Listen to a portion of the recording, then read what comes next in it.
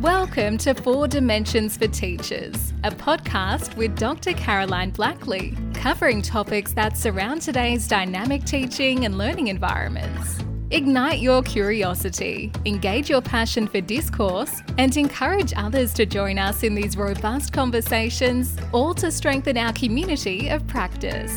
No need to put your hand up. Just tune in as we laugh, cry, challenge each other, and aim high to continue to be the best teachers we can.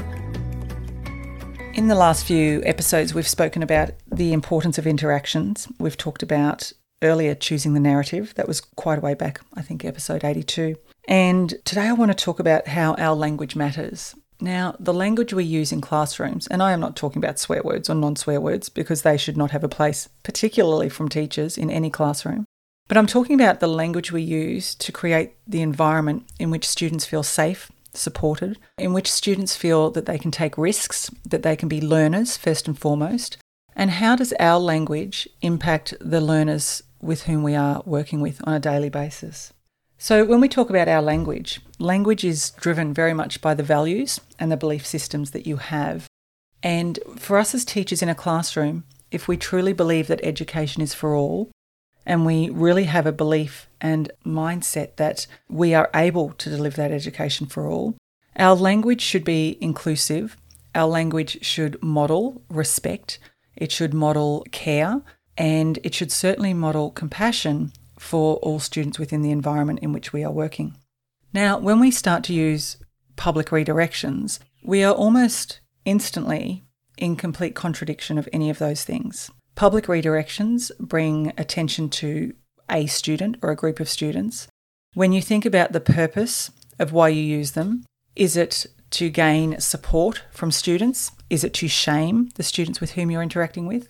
When we use a green footprint in setting expectations of a high standard, when we re-establish them, when we restate them with high frequency, we provide opportunities for our language and our expectations to be around what we want to see. We create the learning environment in which we want to be teaching, and we create the teaching environment in which we want to work. So our language matters, and our language is what will drive and create the environment in which we are operating. So what's the difference between language? Language is often also a byproduct or a representation of the affect at which we're feeling at any time. So when we talk language, there are many other things associated with language. The tone, the way we speak based on curriculum conversations as opposed to behaviour. So how is your tone used in different settings, in different circumstances? How does the language, the words you use, show authenticity and show that you are genuine in the interaction in which you are engaging? And how does your language represent you personally, you professionally, and you as a teacher where all students feel that they belong? And that comes back to Maslow's work on belonging, and that students are more likely to participate, engage, challenge with respect in environments in which this is modelled to them. And the best way of modelling that is through the words that we use to describe learning environments. Even that, do you have clarity when you talk about, or do you wander and waffle because your lack of organisation shows through? Our language represents who we are at every given moment in a classroom. I did a workshop maybe a month ago, and one of my team, my whole team was there, and one of my team said, for the first time ever, Carolyn, I thought you looked a little nervous. And I spoke with her afterwards around this, and as I said to her, it wasn't nervousness. And she said, no, it wasn't nervous, but I don't know what word to attach to it. I said, but you were right. My language absolutely reflected that I didn't have a starting point at that moment. And when we unpacked it, on this particular day, I had a group of teachers with me. I had half of them who were so embedded in the Four Dimensions framework. They've used it. They've been with me at multiple schools. They understand the concepts. They are observers. And then I had a whole new group come into this particular workshop that had never even heard of Four Dimensions.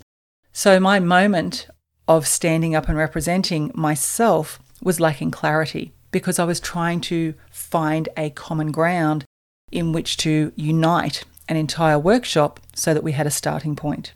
There's nothing wrong with having moments where you own that your language does not do you justice and that you feel that you are not the teacher you want to be. What you do need to do, though, is own it.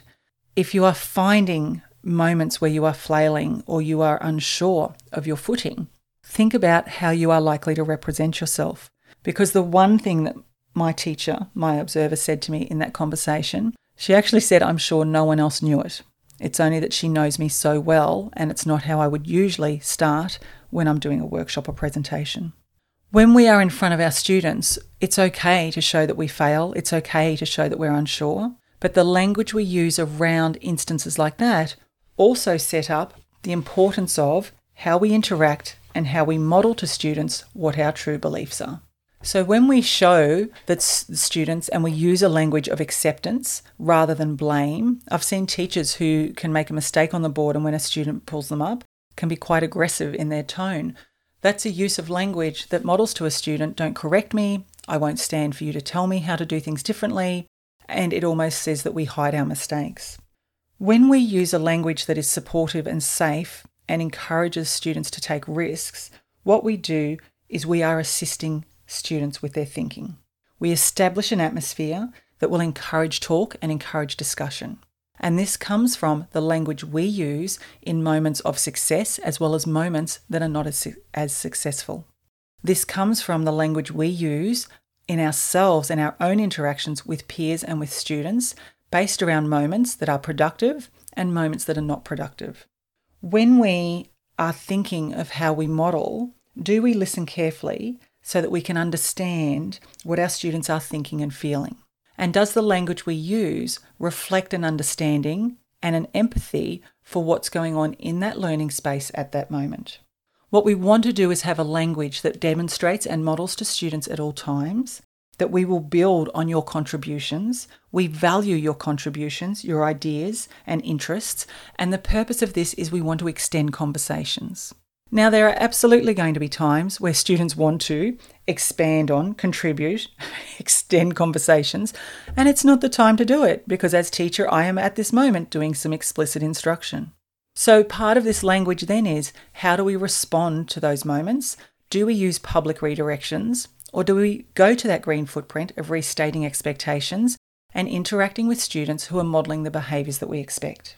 What we want to do is develop students to use their full range of thinking skills, and all of our interactions start with the language that is used in a classroom. Our language matters. Do we pose appropriate and challenging questions that open up conversations, that place students with a high awareness of what the expectations are for any given activity or any change in activities? Do we use words and language that helps students to critically assess, to assist their thinking, to help them recognise their own progress and achievements and how they can build on these? Do we use a language that helps students to accept, support and help other students recognise their progress and achievements and to help them build on theirs? Do we use words of kindness when we interact? Do we use words of stability, of awareness? How do you use language to increase the interactions in your environment that represent the learning environment in which you want to work?